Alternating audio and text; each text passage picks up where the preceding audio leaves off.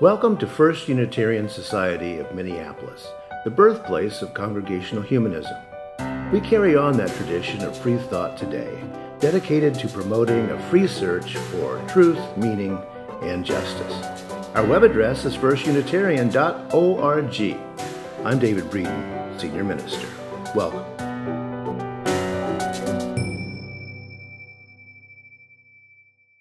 Last week, I shared a series of 3 tweets that I saw recently on American Atheist Twitter.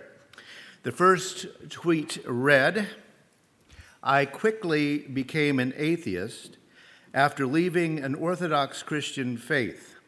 5 years later, I'm open to spirituality, but absolutely no organized religion." Now, the response came back, "I cannot get my head around what is meant by spirituality. Are we really talking about spirits in this day and age? LOL. And the response came back from the first tweeter, "For me, spirituality is embracing the unknown with a sense of awe and childlike wonder. There's plenty we still don't know about life. I'm open to the strangeness of the universe without dogma." Now, as I pointed out last week, these 3 tweets demonstrate not only personality differences among secular non-religious people, such as humanists and atheists and agnostics, but also a generational divide. And in a multicultural, multi-generational congregation such as First Unitarian Society, respecting diverse ideas is what we do. It's part of the practice of a relational communal gathering.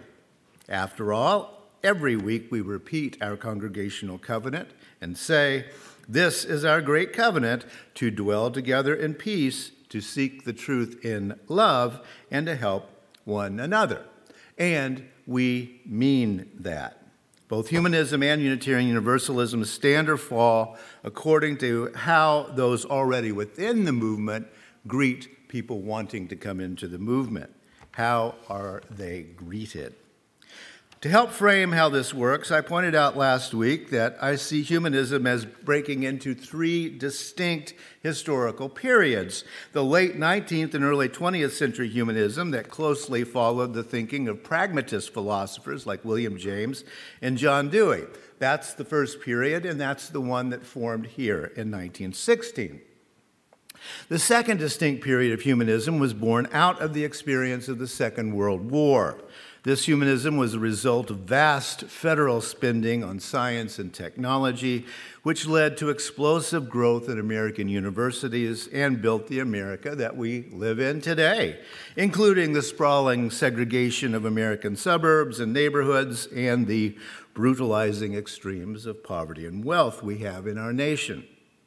The humanism of that second period reflected the optimism of the time, a vision of science and technology, building a nation of educated, affluent citizens. But as I said last week, that didn't happen. I'm calling the attitude of the second tweeter, the second wave humanism, I think I'll call it suburban humanism, with all the dripping irony that suburban has come to reflect scientism, opportunity hoarding, and white flight. As I see it, a new humanism, a third wave of humanism, is struggling to be born, one that, as the third tweet expresses it, exhibits an openness to strangeness. Because if there's one thing our planet has plenty of at the moment, it is strangeness. So let's dig a little bit deeper into the thought worlds. In theology, it's called a social imaginarium, reflected by those 2 different tweeters. In our strange world today, there's a lot of anti-Enlightenment sentiment. When we talk about the age of enlightenment, the focus is generally on the late 17th and early 18th century, when ideas such as, the scientific method, secular government, representative government, individual rights, and the rule of law became popular topics among Europeans. To complicate the picture, it was also the era of murderous expansion, of European colonialism, and of racialized slavery. Now, there are lots of things to respect and lots of things to criticize about European Enlightenment thought. But one thing that often gets forgotten in our contemporary dismissal of the Enlightenment is that the criticism of those ideas is nothing new. I would even argue that there's been far more ink spilled through the centuries criticizing the Enlightenment than in praising its aims.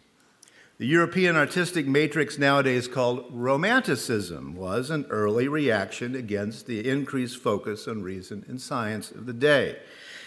And if you've ever taken your European history class, you memorized the periods: Middle Ages, Renaissance, Reformation, Enlightenment, Romanticism.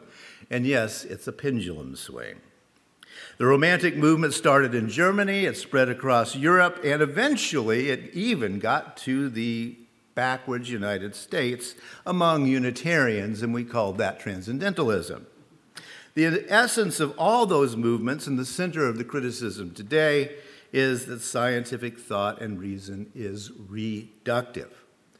The questions are always the same. Where's the mystery? Where's the art? Where's the Sturm und Drang? Where's the spirituality?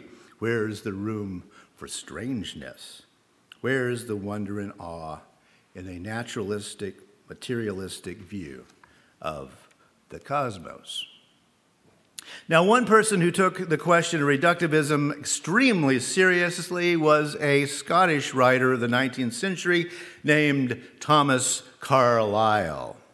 Yes, he is the essence of Victorianism as well, and you can't smile if you're a Victorian. Not much is known today outside of universities about Carlyle, but he was one of the most influential writers of the 19th century to American writers, from 1830s through the Civil War, roughly. Carlyle's thought was so important to artistic young Americans that the young and then unknown Ralph Waldo Emerson took ship to Scotland, showed up on Thomas Carlyle's doorstep unannounced, and thus began a bromance that lasted through almost the entire 19th century because both of these guys had very long lives. At the end of his life, deep in dementia, Emerson still recognized and commented on photos of Carlyle. Now, the book that inspired an entire generation of American writers and created Transcendentalism was a novel by Carlyle from 1831 titled Sartor Resartus, The Life and Opinions of Herr Teufelsdreck. Thanks, Paul, for helping me speak German, sort of. Sartor Resartus is Latin. I can read that one. It's tailor retailored. Tailor as in sewing clothes, retailored. In the novel, Carlyle creates a character named Diogenes Teufelsdreck, meaning something along the lines of God-born devil's dung. And those are that's the level of humor in Carlyle, but frankly, right? But Teufelsdreck is a troubled young German romantic scholar who has written a book titled Clothes, Their Origin and Influence.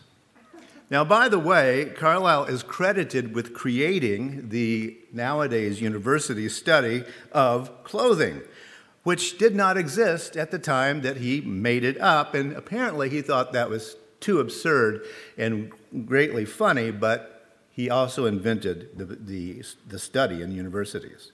So what was Carlyle saying that was so new and exciting to those young Americans of the early 19th century? For one thing, Carlyle was fluent in German, and so read the German Romantic poets and philosophers in the original before those were being translated into English. So he was talking about something brand new in the English-speaking world. What did Carlyle say? He titles one chapter of that novel Natural Supernaturalism, and says this, for example: existence itself is miraculous. Life contains elements of wonder that can never be defined or eradicated by physical science. You get the idea of the criticism. You can see how this idea summarizes what young Americans were looking for, a way to transcend the senses and materialism, and therefore evading the reductive scientific way of thinking, while at the same time respecting those advances in applied technology, reason, and science. That was their program. Carlyle said this in a letter from the time, that the supernatural differs not from the natural is a great truth, which the last century, especially in France, has been engaged in demonstrating. The philosophes, that's the French philosophers, and Carlyle didn't like the French, but he did like the Germans, so that's why he's criticizing the French. They went far wrong in this, that instead of raising the natural to the supernatural, they strove to sink the supernatural to the natural. The gist of my whole way of thought is to do not the latter, but the former. Now, he also was a very effulgent writer, shall we say, using way too many words. But instead of raising the natural to the supernatural, they strove to sink the supernatural to the natural. And of course, that word sink says everything about his program. Carlyle's project, which became the project of Unitarian Transcendentalists in the U.S., and other Americans like Emily Dickinson and Walt Whitman, became an effort to raise the natural world to the level of the supernatural world, to enchant the world that reductionist science and materialism they saw as damaging. As Emily Dickinson wrote scandalously for that time period, some keep the Sabbath going to church. I keep it staying home with a bobolink for a chorister, an orchard for a dome. God preaches, a noted clergyman, and the sermon is never long. So instead of getting to heaven at last, I'm going all along. End quote. Carlyle praised the writing of the young transcendentalists for, quote, the recognition of a higher faculty than understanding of reason, the pure, ultimate light of our nature. And by the way, he's pointing out a common mistake that a lot of people even today make about transcendentalism. And when you're looking at a Dickinson or an Emerson or Thoreau, you can't get it backwards or you don't get it. They were not searching for ways to exist on pink clouds of transcendent imagination in some sort of fantasy world. They were looking for ways to express real clouds that can be seen and painted and photographed. They wanted the actual wonders of our existence on this planet, and that they thought would reveal the pure, ultimate light of our nature. So, instead of getting to heaven at last, we could be going all along. Awe, wonder, mystery, strangeness, the pure ultimate light of our nature. Now, for strange, how about the Tiktaalik rosei, a reptile from the late Devonian period, which I haven't memorized, but it's 375 million years ago about. Many now think that the Tiktaalik is the so-called missing link, a sea creature that, by random mutation, evolved the ability to survive part of the time out of the water, thus gaining an edge that eventually led its descendants, such as Homo sapiens, to exist on land.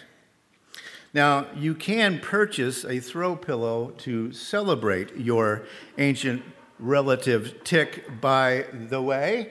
All you got to do is go online. I'm a proud descendant, right? You can even purchase greeting cards to send to all your relatives celebrating the real relative, which is Tick.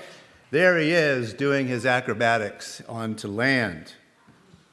Yep, he is everyone's relative. Awesome, I'd say, wonderful, mysterious, strange, the pure ultimate light of our nature.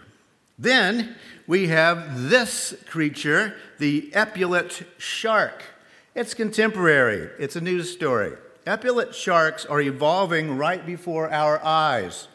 Some epaulets are adjusting to the disappearance of water due to climate change by spending more and more and more time on land. They are now ranging up to 100 feet from the water's edge, and it's getting bigger. In the case of the epaulet shark, we may well be looking at the next master of our planet long after the environmentally disastrous reign of Homo sapiens has been long forgotten. Could be awesome, mysterious, and strange, I would say, to think about. I hasten to mention that I love living in a naturalistic world. I don't believe the universe has a purpose, and I don't think it's headed for any particular purpose, and that's good with me. I don't believe that human beings are the cosmos attempting to be aware of itself any more than the universe is attempting to be aware of itself through all the other conscious beings, sparrows, squirrels, rabbits. I also don't believe that human consciousness continues to exist after death, and that's real good with me. The vast recycling center that is our cosmos is all the eternity that I feel like I need, because just imagine all the places we're going to go and all the things we're going to look like as we get recycled endlessly through our cosmos. We are conscious animals among many other varieties of conscious animals. We are on a planet among many other planets. We are in a solar system among many other solar systems, and that, I think, is awesome and mysterious and strange. What Thomas Carlyle attempted to achieve with the concept that he called natural supernaturalism was raising the natural world to the level of the supernatural, to enchant the material world that science and human senses easily perceive. And thus, sadly, we forget just simply to look around us at how amazing this world is. Natural supernaturalism nowadays is called religious naturalism, but that's a term that only comes in the 1970s and 80s. Now, Dr. Demian Wheeler, a philosopher of religion at United Theological Seminary in St. Paul, defined religious naturalism in this way at a forum that he offered right here at First Unitarian Society. Quote, "Religious naturalism is a perspective that regards nature as both exhaustive of reality, meaning there's no supernatural, and worthy of deep reverence and devotion. On the one hand, nature is all there is. There is no such thing as the supernatural. On the other hand, it is both possible and desirable to live a spiritually fulfilling existence on a completely naturalistic basis." Now, the photos that are on the wall, thanks Tim for putting those up, are from the Hubble telescope. We've had them for a while. So far, the Hubble has photographed objects as far away as 10 to 15 billion light years. And the farthest area that it has probed is called the Hubble Deep Field, 10 to 15 billion light years away. Now, the photos on the screen are from the James Webb Space Telescope that has just now started operating. The James Webb Space Telescope has now peered 35 billion light years away, more than twice as far. Now, if those photos don't knock your socks off, as, again, my old hillbilly saying is, you ain't got no socks. Dr. Wheeler says it this way: for the religious naturalist, nature itself is capable of evoking awe, wonder, gratitude, amazement, celebration. Nature itself is the object of our ultimate concerns. That's theological talk for God, right? Ultimate concerns and commitments. Nature itself is sacred, i.e., vitally and centrally important, and thus deserving of our utmost loyalty. And Thomas Carlyle couldn't have said it better, right? Being or becoming transcendent is not the right term for a mystical experience that convinces you that all that you see in the natural world is really supernatural. As Thomas Carlyle said, that the supernatural differs not from the natural is a great truth. And as for me, I would say that that is the greatest truth of them all. And not only is it a truth, as I mentioned last week, it's also a fact. How do we achieve the wholeness that we feel we've lost? Well, by re-enchanting our worlds. How do we each enchant our world? By becoming, how about becoming a magician or a wizard or some kind of artist? Artists doing all sorts of arts, even the fine art of creating ourselves. The poet, visual artist, and Unitarian E.E. Cummings wrote, "The artist is no other than he who unlearns what he has learned in order to know himself." And I'll broaden the genders out a little bit on that one and say, artists are no other than those who unlearn what they have learned in order to know themselves. That's the invitation that life extends to each of us in our religiously naturalistic world, to experience deeply the pure, ultimate light of our nature, so that instead of going to heaven at last, we're all going all along.